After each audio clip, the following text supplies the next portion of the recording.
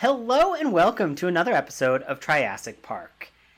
And today we're talking about Tremors. At first glance, Tremors seems like a movie which doesn't really belong on this podcast. After all, the film itself goes out of its way to leave the origin of its titular monsters dubious at best. They don't really talk about it. They don't specify in this movie where the creatures come from. Good thing there are 5 sequels and a television series. Almost 2, and they fully flesh out the origins of the quote-unquote graboids. These are prehistoric creatures, and also this is my podcast, and I'm going to talk about whatever I want, so screw it.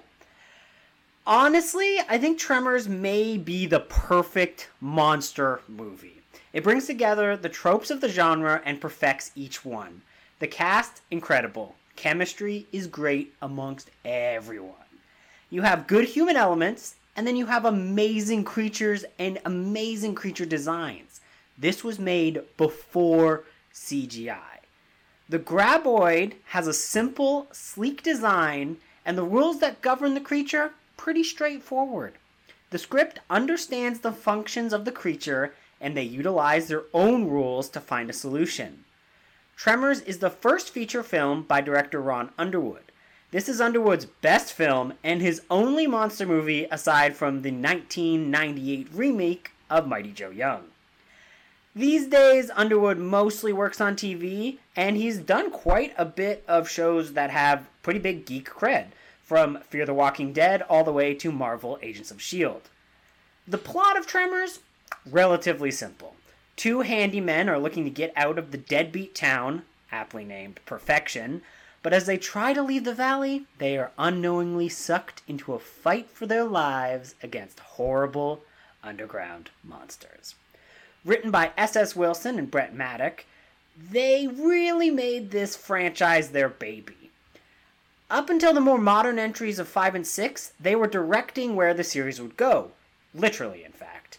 S.S. Wilson directed Tremors 2 and Tremors 4, while Maddock would tackle Tremors 3. And they also fleshed out many episodes of the TV series. Fred Ward and Kevin Bacon are without the doubt the stars of this movie, but it would be the character actor Michael Gross who would be the star of the series after this.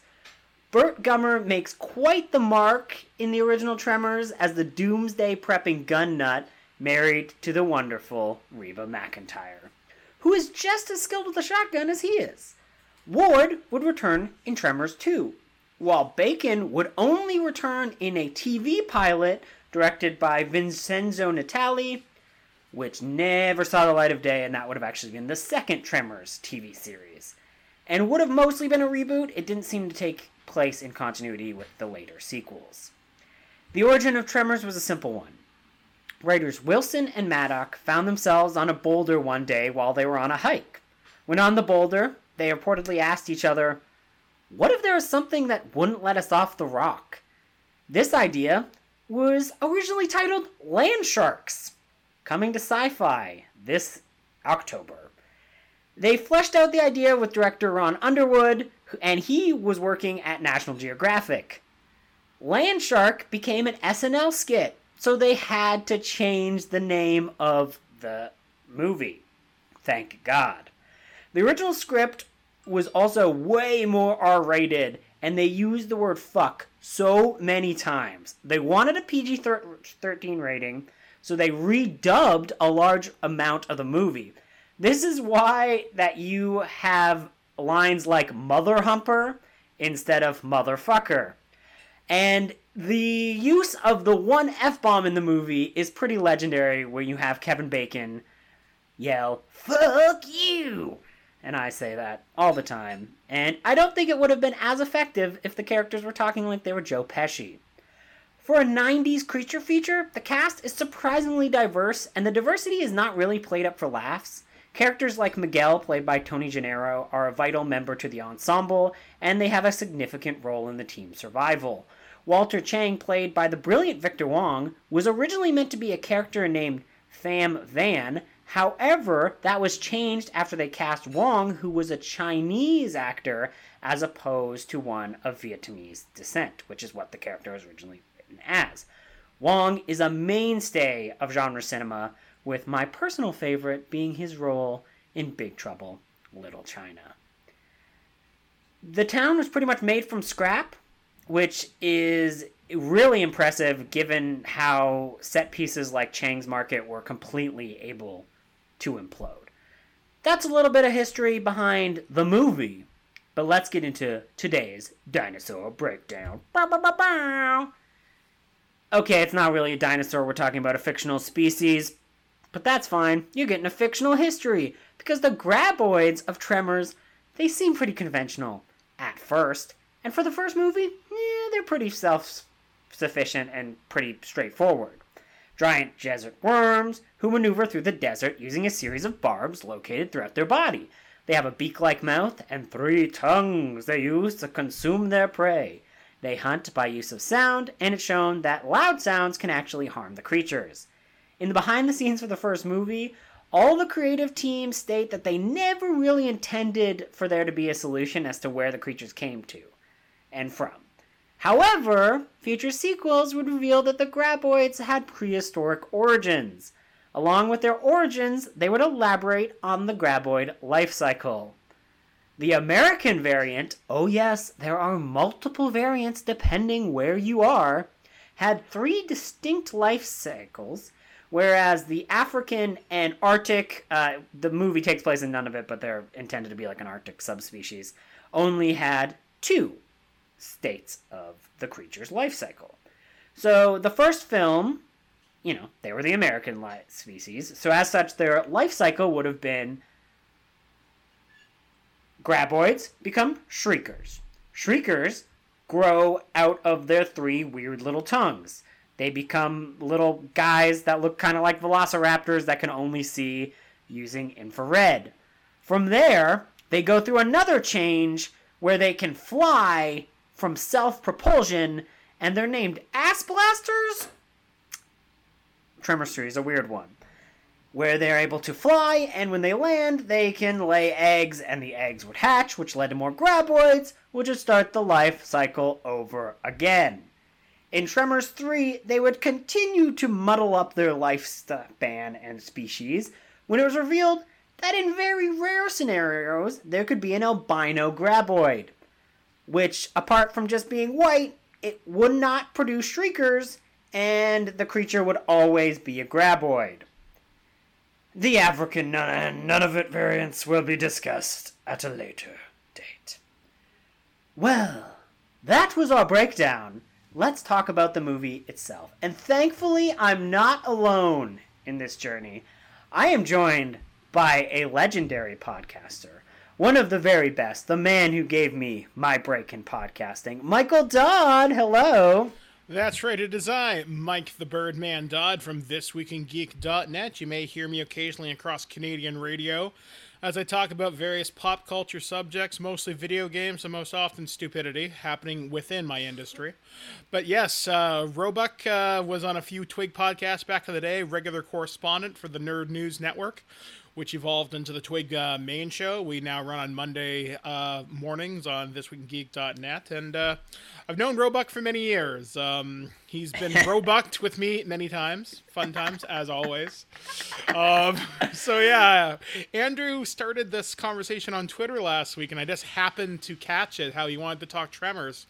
And I was really excited to actually do this. I actually have a little bit of a connection with the Tremors franchise in a tangential way. You're an ass blaster. Is that what you're going to reveal? Not exactly. I actually interviewed Jamie Kennedy. He was just coming off of doing one of them. I think it was the one at the beach or the one after that. It probably was 5, if I were to guess. What year was it? I can't remember off the top of my head, but I remember, despite all the flack Jamie Kennedy's gotten, he was a really good interview for me. So nice. That's awesome. I'm hoping nothing terrible comes out against him as I say that, because it's 2020 and this is the everlasting dumpster fire. So yeah, you're not wrong in that regard. From all I know, he seems like a nice enough guy. He seems like a nice guy. I've seen him at a few conventions, and he's always very willing to get photos with people and have fun and be kind of relaxed, which is nice. Which is nice. Exactly. So my experience with the Tremors franchise actually goes all the way back to the early 90s. So, Roebuck, how old are you compared to me? I'm 30. I'm going to be turning 39 in just a couple of months. Well, maybe 27. I'm 27. Okay, so you're young. Yeah, I'm a little baby. All right, so I remember way back in the old days, you used to get television over these things called antennas, like bunny ears. What? I know, Antennas. weird. So I remember one Friday night, I'm probably grade 7 or 8, maybe going into high school, and the programming block for Friday nights was never great. I mean, especially if you're a Canadian kid, you had your choices of Global, CBC, or CTV. And CTV was one of the best people on Friday nights because they would always show movies. And I remember I caught this completely by accident. I'd come home from like school that day. I'd just gotten sick of playing Super Nintendo. I'd had dinner already. So I sat down in my basement and just turned on the CTV movie of the week. And the movie of the week that week was Tremors. And I had never seen anything like it before. This was my first Kevin Bacon movie. I didn't see Footloose until like 2 or 3 years ago. So this was my first experience with 6 Degrees of Kevin Bacon. And immediately I was taken with the charisma of this cast because during those formative years for me, I was really starting to get into movies. I loved monster movies. I loved a lot of horror movies, but I'd never seen them blend comedy with it as well. Like it would be years before I'd see Evil Dead. I wouldn't see that until I was in grade 12 or 13. So seeing this was kind of cool, and it looked Hollywood. It didn't look cheap. And it was set in, as the story of Tremors goes, it's set in Perfection, Nevada, which is geographically isolated. So you've got the perfect storm of monsters attacking a small population. There is no way out. You have to walk on the ground to get anywhere.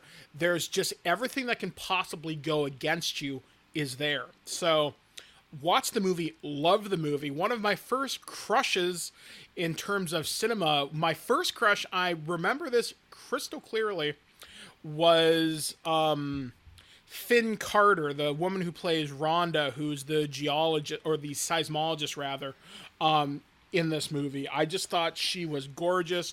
She won a Saturn Award, I think, that year for Best Supporting Actress. Oh, that's awesome. That's awesome. Yeah, and she just had this really expressive emotion to her, and like I just thought she was incredibly pretty. Although, Googling her name now, holy shit.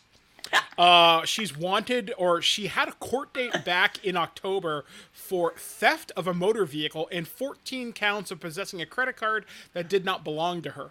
You gotta get away from those graboids, okay? Whatever means necessary. Hotwire car, fake your license, whatever you gotta do. Get away from the graboids. But don't move to the goddamn desert. But one of the things... She's probably living in like a Breaking Bad. Yeah, you know what? She doesn't look great, I'll say that. And that's really unfortunate. But anyway, one of the things that I really wanted to talk about with you with this is when you invited me on this, and I found this was the Triassic part, sort of the monster movie podcast or whatever it is, there was something that triggered a memory in me. And for those of you that have followed my career over the last 13, 14 years, I'm a pretty big role player. I love Dungeons and Dragons, Pathfinder, Shadowrun, etc. But one of my favorite games is done by Chaosium Games, and it's based on H.P. Lovecraft's Call of Cthulhu, which is, there's basically everything you know about space, physics, everything is a lie. There is a very placid bit island of ignorance in which humanity lives on. We're not meant to venture far from it because there's things we can't understand. there's a monster known as a Chthonian. A Chthonian is basically a graboid without the tentacle mouths. These things live in or near the center of the earth. They can withstand temperatures up to 5,000 degrees Fahrenheit. They can burrow through rock, unlike graboids, and they are just incredibly powerful creatures. They have like a city in South Africa that nobody goes near because monsters, and it's scary. These creatures can cause incredibly powerful earthquakes and can sink entire cities, and if enough of them got together, probably entire continents. So when I watched Tremors last night, looking at the design of the graboids, I'm wondering if the writers and the creature people who did this, who I think did some pretty other big special effects. Yeah, it was like Tom Woodruff and his studios, and like it was they on the DVD they have an interview with both of the special effects guys, and right behind them you see the Goro body from the '95 Mortal Kombat movie. So I was like, oh yeah, they've done quite a bit, and they did some work on the Alien franchise. I try to figure out where on the Alien franchise, but they have a lot of talk about how much goop to put in creature design and how rewarding it is to goop up a creature. So I wouldn't be too surprised. They talk about in the behind the scenes features that they made some initial like previews for the graboids and some concept art, and they sent it over. And apparently, it looked too much like a penis, so they had to redo it entirely. So I wouldn't be surprised because, like, when they heard that, they're like, "Oh, we thought it would just look like a turtleneck," but then we realized that, yeah, dicks also kind of look like turtlenecks, so we had to change it. But they seem like the kind of guys who I would not be surprised if they had some Call of Cthulhu knowledge. Yeah, like it was something so cool just to see a monster look unlike anything I'd seen up to that point. Because yeah, like you mentioned Aliens, which has that very H.R. Geiger influence, and the graboid. I keep wanting to say Chthonian because now I'm in Call of Cthulhu mode. It looks neat. It looks like something that actually could really plausibly exist. Yeah, they said that was like, again, in the special features, they talked about how that was a big push. They kind of like, they wanted to take like some animal features, but they wanted to make it so that like, hey, if this creature existed, how would it get around? What would it do? They don't think about that in later sequels. They just make whatever they want. Yeah, they're like, yeah, let's have a creature that randomly blasts fire and propane out of its ass. Okay. It can also lay eggs. Like you'd think, like where it lays eggs would kind of be interrupted by the fire. But anyway. But yeah, I always thought this franchise, or at least the first movie, was really fantastic. It's got great tension, great atmosphere, wonderful chemistry between Kevin Bacon and Fred Ward. Oh, so good. I think you bringing up Call of Cthulhu brings up a really interesting comparison. I feel like this movie, it feels like you're playing a D&D campaign with a whole bunch of like really good high-level players, because all of the party members are good and entertaining and you like to see them interact, which kind of like immediately strikes up to like the best role-playing experiences I've had. Coincidentally, they've mostly been DM'd by you. Ooh, that's what I do. That's what you do. Bring the... But yeah, it did kind of feel like a really good and solid D&D campaign where, you know, the DM's on point and all the players are like doing really, really good stuff. And it also helps that this isn't the typical movie where the heroes have these amazing set of skills. These are all ordinary people. And when you bring up the Dungeons and Dragons comparison, each party member or each character in this movie has a special set of skills. Well, I would argue Val and Earl, played by Fred Ward and Kevin Bacon, are bards. And what I mean by that, yes. Jack of all trades, master of none. But they're very clever. whereas Finn's character, Rhonda, has a specialized knowledge. She's not great at at everything, but she's good at one thing specifically, but can think very, very kind of cleverly. And each other character has a supporting role in that. Whereas Burt Gummer and his wife Heather are obviously your fighters and your rangers of the group with superior firepower. And that's something else that I liked in this. Just because they killed one graboid, it took a shit ton of ammo. It had to be in a highly specialized situation, and he couldn't use the same trick twice. Because when they get on the roof, right towards the beginning of the third act, after they kill the second graboid, he takes out this elephant gun, which coincidentally enough had to be taken from a private collector and have the shells specifically machined to fit this gun.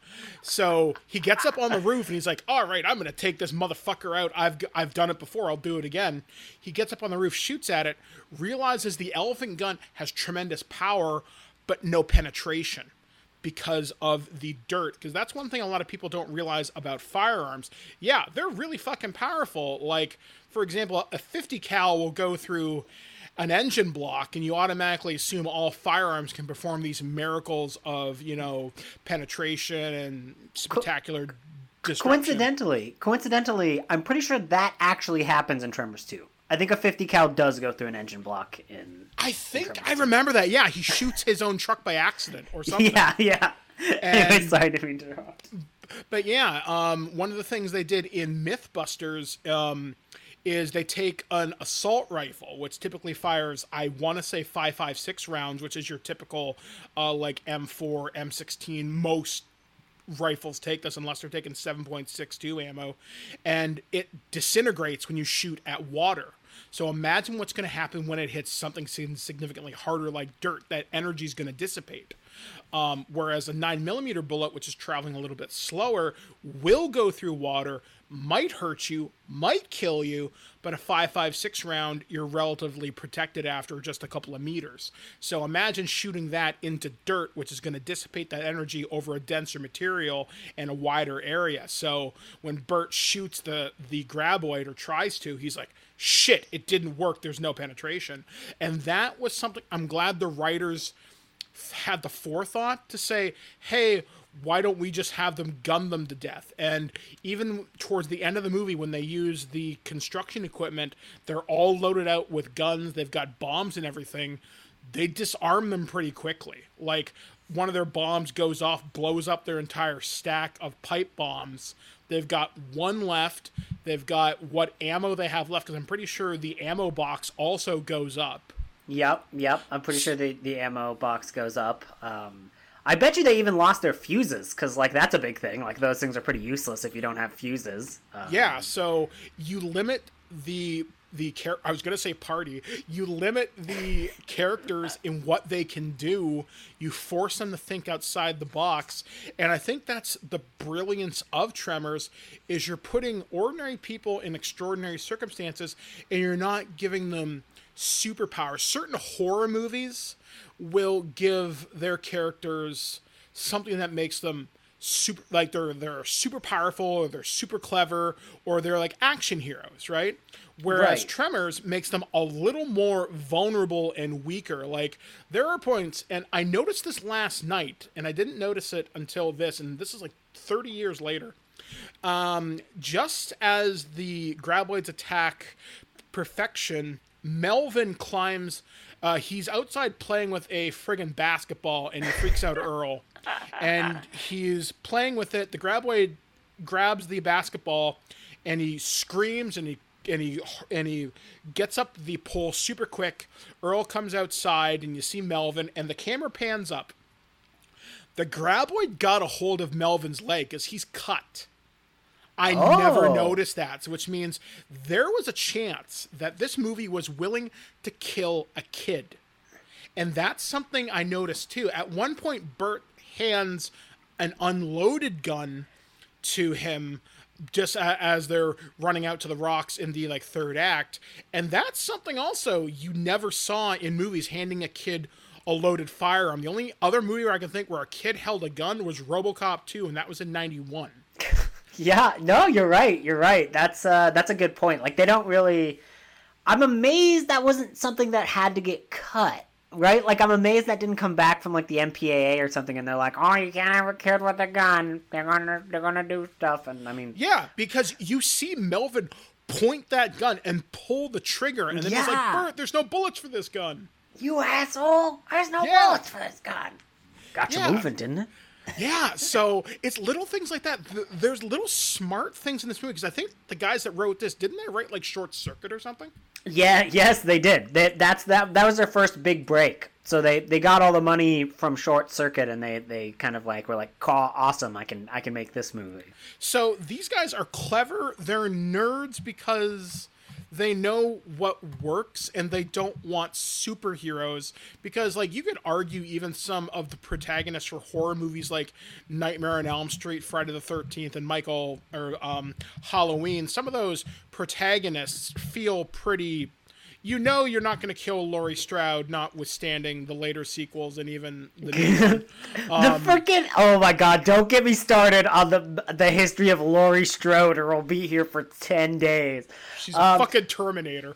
Well, I think bringing up Laurie Strode is like a good jumping off point for the fact that I think other movies would have made Bert the hero, which is why I like that he's not the hero in the movie. Like, he's just one of the cool side characters in the movie. Yeah. I enjoy the later sequels, don't get me wrong. But I do think what makes this movie and Tremors 2 special is that, like, that Val and Earl relationship, and, like, their dynamics and how they act. So I think having it be bards, as you said, be the heroes, makes for a very interesting movie and kind of unlike what you see. I thought it was interesting because they even go out... You can even read into some lessons about masculinity in this movie, and, like, don't have unrealistic expectations, and, like, don't be a toxic dude, because, like, multiple times Earl is like, you don't look for somebody who just fits your list. Like, that's gross, dude. Just, like, grow up. And you're like, damn, I feel like a lot of men of a certain age should hear that, right? So I thought that was interesting how on its surface it just seems like a fun monster movie, but there are little bits and pieces that are really worth digging into as far as, like, the lead characters and their interactions and what that says. Like, I think there's a lot of smart things to this movie that I think are appreciated today. Like, as you mentioned, toxic masculinity. Val's going out to the desert with Earl at one point. They talk about the new grad student who they find out is a girl, and he's like, I hope she has big boobs, ass that won't quit, legs that go all the way up, and blah, blah, blah. And as you said, Earl says, maybe you should look at the person. And as that movie grows, it's not until the end of the movie that you see any real chemistry between the two. Well, no, there's the scene out on the rock where he puts his jacket on her. Oh, yeah. Yeah, that's a nice scene. But they never play up the sexual tension other than, I am concerned for your safety. And then at the end of the movie, yeah, you're kind of cute. Maybe we'll see each other. Yeah. No, it's funny. There was an alternate cut. There was an alternate ending. There's a few. So for whatever reason, the DVD I have, I clicked on a special feature called Outtakes, and they're not outtakes. It's deleted scenes. So whoever made the DVD does not understand what outtakes are. But anyways, one of the deleted scenes is an alternate ending for the movie. And it was originally filmed as they didn't kiss and they didn't, like, have a romantic moment. It literally was Val and Earl leaving on the truck, and as they were driving to Bixby, and then they went, wait a minute, and then Earl was like, wait a minute, where's my lighter? I think that girl still has my lighter. And then that's when Val goes, well, I knew I should have said a proper goodbye. Let's go get that lighter. And they just turn around to go get the lighter. But that's the end of the movie. Like, it kind of ended on, like, a joke. Whereas the movie, as it is now, I think they're both good endings. Like I think in an alternate world, I think I would have also been happy with that ending because it is kind of like funny and cute and scenes within the characters. But it was nice to see them kiss and have that like little classic shot. Yeah, I mean the only thing that's slightly out of character for this, but they play it the right way, is again the attack on Perfection just outside the store. Rhonda gets attacked, gets her legs caught in barbed wire, and she has to take off her pants and her boots where she's just in her panties running away. And they don't hold on the shot for long. And yeah, I guess it's an ass shot and it's meant to make her look pretty, but that's reasonable. Your legs are caught up in this material. You can't reasonably get free in time. Otherwise you are dead. That's a clever use of danger, I thought. It is. I agree because I had forgotten just how long she would have been. Like, I was like, when I was watching the movie again, I was like, oh, is she going to be, like, without pants for, like, the majority of this movie? Like, oh, gosh. But no, it's just like she's inside and, like, getting patched up, and then, Miguel just comes and gives her a pair of pants and some new shoes, right? Like, so it's just, like, that one scene, and it's like, yeah, to get out of danger, like, you got to do what you got to do.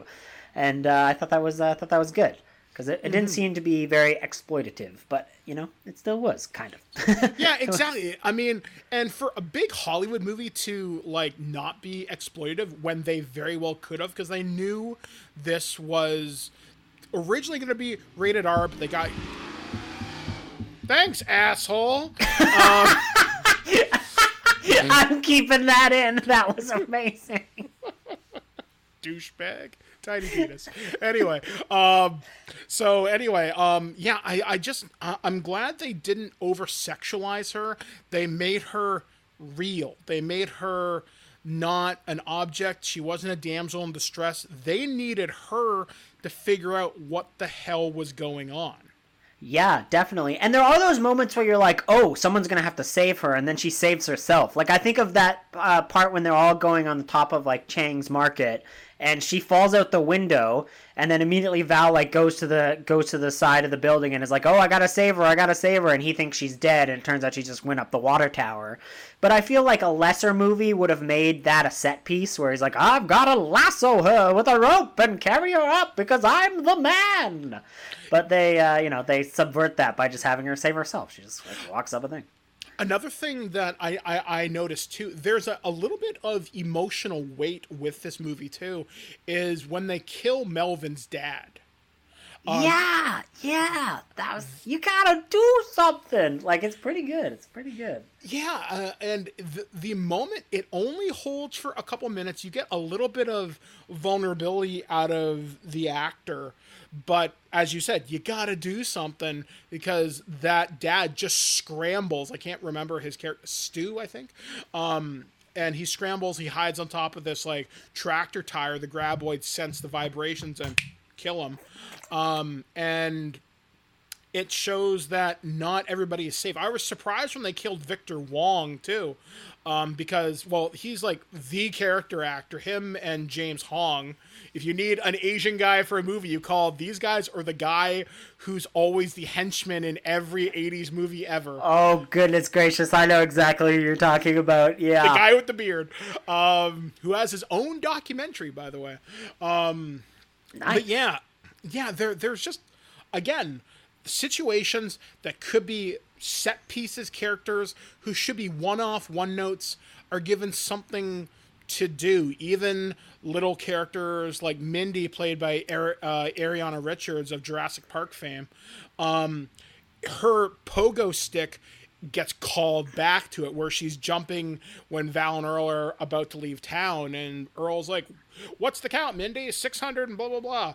And then she's in town jumping, and then she gets off her pogo stick, and the graboid eats it and spits it back out. There's little clever callbacks like that.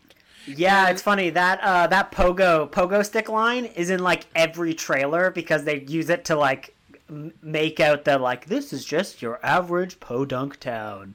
And it's like, how many are you up to now, Mindy? And so like they do all of that stuff, which I thought was really cute. I kind of wonder how much of this script was ad-libbed, because Fred Ward, I've only ever seen him in comedy stuff. before? Yeah, that's a good question. I'm not exactly sure. I'm Fred Ward is like a good good sense of humor on him, it seems, because he lets the character of Earl get some moments where he just pretty much gets made a fool of, which I think is pretty great. Yeah, and there are just moments where I get the feeling the scriptwriters, again, don't know, this is purely speculation on my part, like, okay, here's what I want you to say. How would Earl say it? And they just let him run with it. Like, I have a feeling, like, one scene where I really think this happened is right in the beginning of the movie. So I have a feeling this was probably shot later, where they're talking about breakfast and they're talking about Stampede, and Kevin Bacon says, well, Earl, how many head of cattle constitute a stampede? And it's just the way how quick and quippy that line comes out and is delivered. There's like something about that scene that just seems just a little too natural, and they let the camera roll. Yeah, funnily enough, I don't know. Have you seen Slither by James Gunn by chance? That's one of his movies I haven't seen, actually. It's interesting and full of bizarre references, and one of them is the fact that one of the schools is called Earl Bassett Community School. Oh, that's awesome. Yeah, in the town. So I thought that was amazing. James Gunn is always just like putting in all of these like really interesting obscure references, and I thought that was really funny. One of the things I noticed, you mentioned how they kill off Chang. I never noticed that the septic tank they're cleaning out is literally got Chang's You Rent on it. So he even owns the septic tanks that like they're taking out and they're renting and they're using. So I thought that was hilarious. There's little things like that in the prop departments kind of like really make the movie and kind of help to sell the town, that he really does kind of like own half of it and has everything in his store. Like the scene where Bert comes in and they're like talking about bullets, and like they're ordering the very specific types of bullets that he wants, which I thought was just like really funny, as they're haggling. One thing that I don't know, and I feel bad because I like to consider myself a gun enthusiast, not a hobbyist because I don't know nearly enough about it, but I love fictional firearms especially. I still don't know to this very day what the hell Reba McEntire is doing when just before the Graboid attack, when she activates that blue machine where it looks like it's filled with sand and bullets. Oh yeah. I always say that. I'm just like, oh, just a bullet thing. You just shake them up, I guess. Oh. Yeah, I'm like, are like seriously? If somebody knows, please tell me because I really don't know. But I love the prop departments when they cut away again to refer to that scene. They cut to the wall of firearms and the armorer. They probably just said, get whatever looks cool but also makes sense. So you don't see Earl have as many military-grade weapons as I expected. He's got some. You're seeing, like, your standard shotguns. I love seeing Reba McEntire akimbo dual-wield pistols. Yeah, Reba McEntire is just going ham with the dual pistols. So I was like, yeah, Reba. And I was surprised, again, that how much damage the Graboids took. And again, I love how the filmmakers address that. Like, yeah, you can't just pump a few 9mm rounds in this thing and it's going to die, because that's one horror movie trope. Very few monsters actually die if you pump firearms in them. Hell, they even circumvented this problem in the Child's Play movies kind of later on, where they're like, well, why don't you just shoot him? And then he can transfer his soul. Well, we solved that problem. Yeah, exactly. They're always, because I feel like in a lot of movies, so like if I'm watching a slasher, I think it would be really boring if to just see like Jason Voorhees get his head blown off with a shotgun at the end. Like, I don't know. I feel like sometimes gunplay, unless it's in like an action movie or it's used well, can kind of get tedious, especially in like a horror setting. But I think it's used really well here. Yeah, exactly. It's not the be all and end all. Plus, I don't think, like, even when Earl has his pistol when they're going out of town, I don't think they use it very. I'm not. I don't even know whether he actually uses it. I know they don't. I know Val uses his rifle when the horses get eaten for a few shots, and the Graboid just shrugs those rounds off like they're nothing. Yeah, I really like that scene because, like, I love it. Reacts to him. It shrugs him off, but it reacts to it, which I always like because I feel like there are some movies where, I mean, this happens in video games all the time. But when you're hitting an enemy and there's like no reaction to it, and you're just like, did I do anything effective there? And a lot of horror movies will just make it look like, oh, he got hit with a colossal blast and it didn't do anything. Like, you don't see any reaction from the monster or the enemy. And I really appreciated seeing the Graboid. It didn't get hurt by those few little shots, but it reacted to it and was like, rawr! Like, it's like a cat that's like upset that you took away its food or something. I don't know. Mm-hmm. But yeah, so I thought that was really smart. I don't know if you used the pistol because I don't think so. Yeah. I do love that the Graboid's tongues like blow off pretty easily. Like they blow up a bunch of those tongues, which is awesome. And I think that's really smart. They never, which is weird. They never talk about in any of the sequels like where is the brain of the Graboid. Did they do any autopsies afterwards and figure out what exactly the physiology is? Because I would love to know where the brain of this thing is. It wouldn't surprise me if they addressed it in the series at some point, because if you're going to stretch it over one season, which is how long the show ran, it wouldn't surprise me if there was one episode where they talked about it. Again, I don't know. I haven't seen the series. They might. I have seen the series. I'm looking at the series right now because it's in my DVD collection. But they do a lot of, like, that series is weird because they do a lot of shenanigans where they're like, there's a mad scientist and he makes other monsters that we have to deal with. And I'm like, boo. Bring back the Graboids. I don't give a shit about this.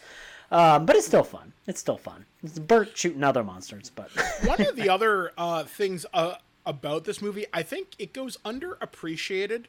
This movie has a really interesting soundtrack. Yeah, so that's interesting. There is a little bit of controversy in regards to the soundtrack because the original composer got redone, and then he is not the one who is credited. I need to figure out so there's music is composed by like two people, but they re-recorded a whole bunch of it before the film's release, and I really like the soundtrack to the movie, but there was a little bit of controversy. The movie soundtrack floats between being goofy and serious, but it hits that right combination where whoever edited the music in with the movie, it suits the tone of the scene where it never takes away from it. And I think, again, that's part of the brilliance of this movie, is that almost everything works. Like, this is by no means a perfect masterpiece. It's not the Citizen Kane of fucking monster movies, but it is something. I think it's one of the things you could easily throw on and show anybody and have them fairly entertained. Right. Yeah. Yeah, I agree. So apparently, the composer that got credited was Ernest Troost, but the entire rescore was actually done by a composer named Robert Folk. But apparently Ernest Troost had like a really good contract with the studio, so he got the credit for it regardless. So that's apparently what happened there. But yeah, I think the soundtrack is great because pretty much all of the incidental music is like country crooners, which I thought was like a fun way to really build the setting up. And the like interstitial actual soundtrack music is always really kind of stuck in my head. So very, very good point for that. And it is like endlessly entertaining. Like I have seen this movie so many times. At every sleepover in high school, I would watch it. Hell, I'm pretty sure there was weeks where I only watched Tremors. And it's still not old. Like, I still have a great time every time I watch it. The DVD I own of this is probably the oldest DVD in my collection. I've owned it for ages. And weirdly enough, I never watched the special features until we did this podcast. So it's one of those things where podcasting about movies can actually be pretty rewarding in the fact that it encourages you to kind of do some research and learn a little bit more about the production history of movies.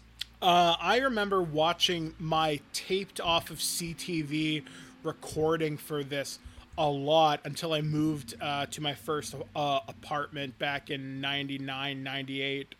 And I just remember watching it endlessly. I mean, even having those old ass commercials from CTV was like, "Hi, I'm Lisa LaFlamme with CTV Kitchener," and blah blah blah blah. Which, good on her for being national anchor for like a million years now. But yeah, like I just really, I enjoy this movie endlessly. I'm so glad I watched it last night. It brought back a lot of really pleasant memories. Like, I'm really going to have to go back and rewatch the series at some point. Actually watch the television series as well. Because I think this specific type of movie has a really feel-good feel to it. Like, this is a PG-13 movie done right.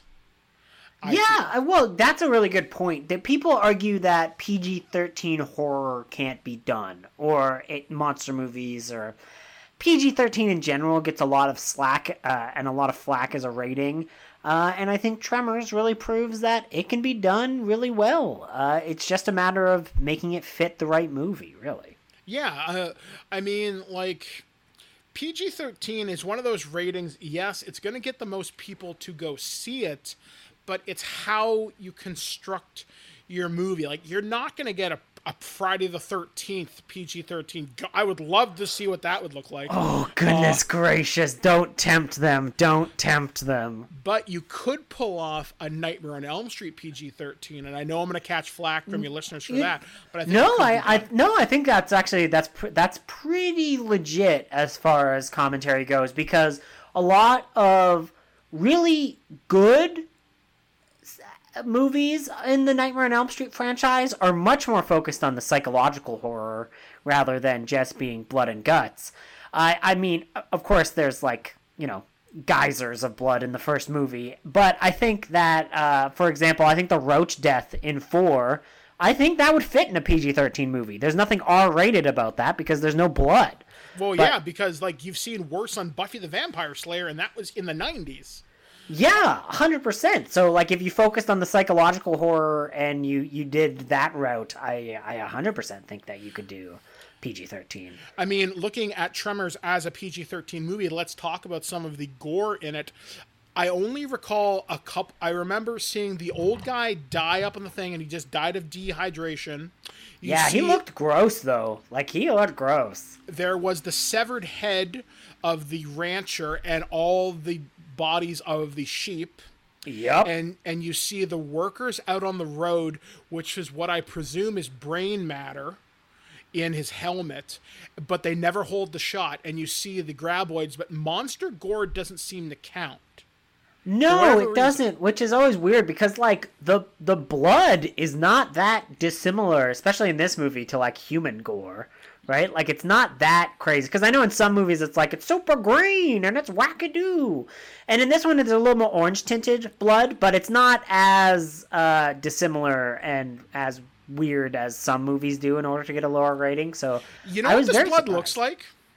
Does this blood of the graboids, does it not remind you of George Romero's Dawn of the Dead? Oh, that color tone? Yes, because especially in those early zombie movies, the blood was so red, right? Like, that was really one of the iconic elements of those movies. Like, I even think of like other Italian horror movies, like Suspiria is like super red. So yeah, that goes a lot with the time period. I guess maybe that's why I think this movie really fits. It's like this movie that is a perfect B movie of its era in that it brings some gore, but it doesn't overdo it, and it does it smart, it does it that in a way that pretty much references the past as well, which is smart. Like, clearly, whoever was behind this, from the production staff, prop department, art direction, cinematography, everybody who worked on this had a love for it on some level. There's homages there. The creature effects are fantastic. The actors clearly have had a really good time with it.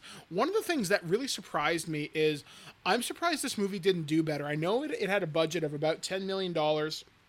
It released on a weekend against nothing. I think it was released in August of the year it was released. I want to say 90. Yep, 1990. And it dropped from number 4th spot to number 11 within just a few weeks, but it made its budget back at $16 million. And I remember seeing it, as I mentioned, on CTV pretty quickly. So it's really unfortunate. That's a surprise, though, because if you watch Tremors 2, Tremors 2 is not a cheap movie. Like, they put a lot of money in that, and that was originally going to be a theatrical release, and it got switched to being, just like a normal release. But that is not a lot of profit for a movie that has had a franchise last this long. Yeah, I mean, the 80s and 90s and the 2000s always had the direct-to-video market with, like, certain franchises. I mean, look at what happened with the Halloween movies, right? And there's a fan base for these. Like, I'm surprised we got a Tremors 6 as recently as last year with Michael Gross still There's a new one. There's a new one coming out this year. Tremors Island Fury. Where they're on an island, and I'm pretty sure it's already been filmed because there's a whole bunch of set visits. So, like, I think this is one of those movies where it's not going to be postponed. It's just going to come out. Shit, I'm there day one. I should try and get an interview for this. But yeah, like, it's one of those enduring franchises that has a fan base. They're probably cheap-ish to make. It has a name. And a company like the Asylum isn't doing them. It's still produced by Universal, I think. Yep. Still, again, which is pretty amazing. Yeah, like, because they've held on to this IP for so long, they haven't done a big reboot of it. And I kind of think Tremors, I don't know if I'd want a reboot. I kind of like where it is right now. Yeah, I have a soft spot for franchises that just kind of continue and just keep adding to it and keep trucking along, even though it may be kind of more wise to maybe stop doing it. And I think that the age of the reboot, or at least the age of the reboot as we knew them as in remakes, are kind of dead. I could see someone trying to make like a Halloween 2018 version where they bring back an older Kevin Bacon, which was actually what the TV series was going to be. And I think that was made as a response. I'd have to check the dates as to when the TV series was meant to come out. Yeah, see, that'd be fine. That would be great, especially if they did it, as you mentioned, like the Halloween 2018 revival as opposed to the Nightmare on Elm Street 2010 reboot idea. Yeah, that happened. That was a movie. That's one of the only times I've walked out of a theater. I remember I saw the movie, watched it all the way through, and this nice usher, and I really should have apologized. But the usher goes, "So how was your movie?" And I walk past him. "Fuck you." I was so mad. I'm a terrible person. That's hilarious. Oh my goodness. With that, is there anything else that you want to talk about? Any other topics you think we've kind of left out in terms of the Tremors? Or you think maybe saying fuck you to the usher is how we end this podcast? I think what I want to end with is the Tremors franchise. I think it needs to be respected for its longevity, its creativity. There has been some diminishing returns, but to have stars like Michael Grossman, who stars as Bert, to keep coming back, the fact that he has the loyalty to the franchise, I mean, it's probably like, hey, I get a new boat this year. That's loyalty to a franchise. That's loyalty to a fan base. And I think that's to be commended. And the idea of having a true monster movie that isn't like a franchise slasher like Chucky, Michael, Jason is kind of cool, because I can't name too many horror comedies that ride the line between absurd and serious. And I like the way this movie feels. And I think if you're going to watch these movies, the first one, as we've talked about in this like hour-long podcast, absolutely worth your time. If you only had to watch one movie, watch the first one. The other ones, I liked the second one from what I remember, because that one had a pretty high budget. It was Michael Grossman, and it's him investigating an oil field, although Reba McEntire's not in it. No, unfortunately. But Fred Ward returns for part 2. So they got some of the cast back. So once again, check out this franchise. It is fantastic. It is amazing. And as my final thing, fuck you! That's perfect. That's amazing. Where can we find your work on the internet, Mike? Okay, well, currently, and as always for the last 13 years, you can find me each and every week at thisweekingeek.net. We post new shows every Monday. Depending on when the show goes up, I may be taking a brief break during summer so I can do JRPG July, which I'm really looking forward to doing that. I also work with Nerds of the Third Power. You can find them on YouTube. I've been doing a D&D actual play podcast called Fools Who Ride the Dreamstone. We have recorded, I want to say 13 or 14 episodes. I think episode number 8 or 9 has just recently gone live. Don't quote me on that exact number, but we are nearing the climax of our adventure. And on social media, I'm not hard to find. I'm at Birdman Dodd. I'm either posting ridiculous cat pictures, or I'm talking about something important in terms of a political issue, and just trying to keep my nose clean. Well, thank you. Everyone should check out Mike. Mike is, honest to God, one of the best content producers and one of the best people I've known throughout my years of podcasting. So thank you for joining us. You can find this podcast on Patreon. Ooh, yes, we've got a Patreon, and it's all dinosaur content right now because we only have one patron, and I asked him what he wanted, and he said, I'm fine with dinosaur stuff. Like, you can just leave the Riverdale stuff off for now. So it's, look us up at Milkshakes and Mimosas on Patreon, and you can find some goodies. Tune in just a few days for our Canada Day special. We're talking Yeti, Giant of the 20th Century, which is a movie that takes place in Canada. It's a giant Yeti movie where the Yeti rampages Toronto, and there are prop Yeti nipples. That's all you need to know. Thank you, and have a Triassic day. Goodbye.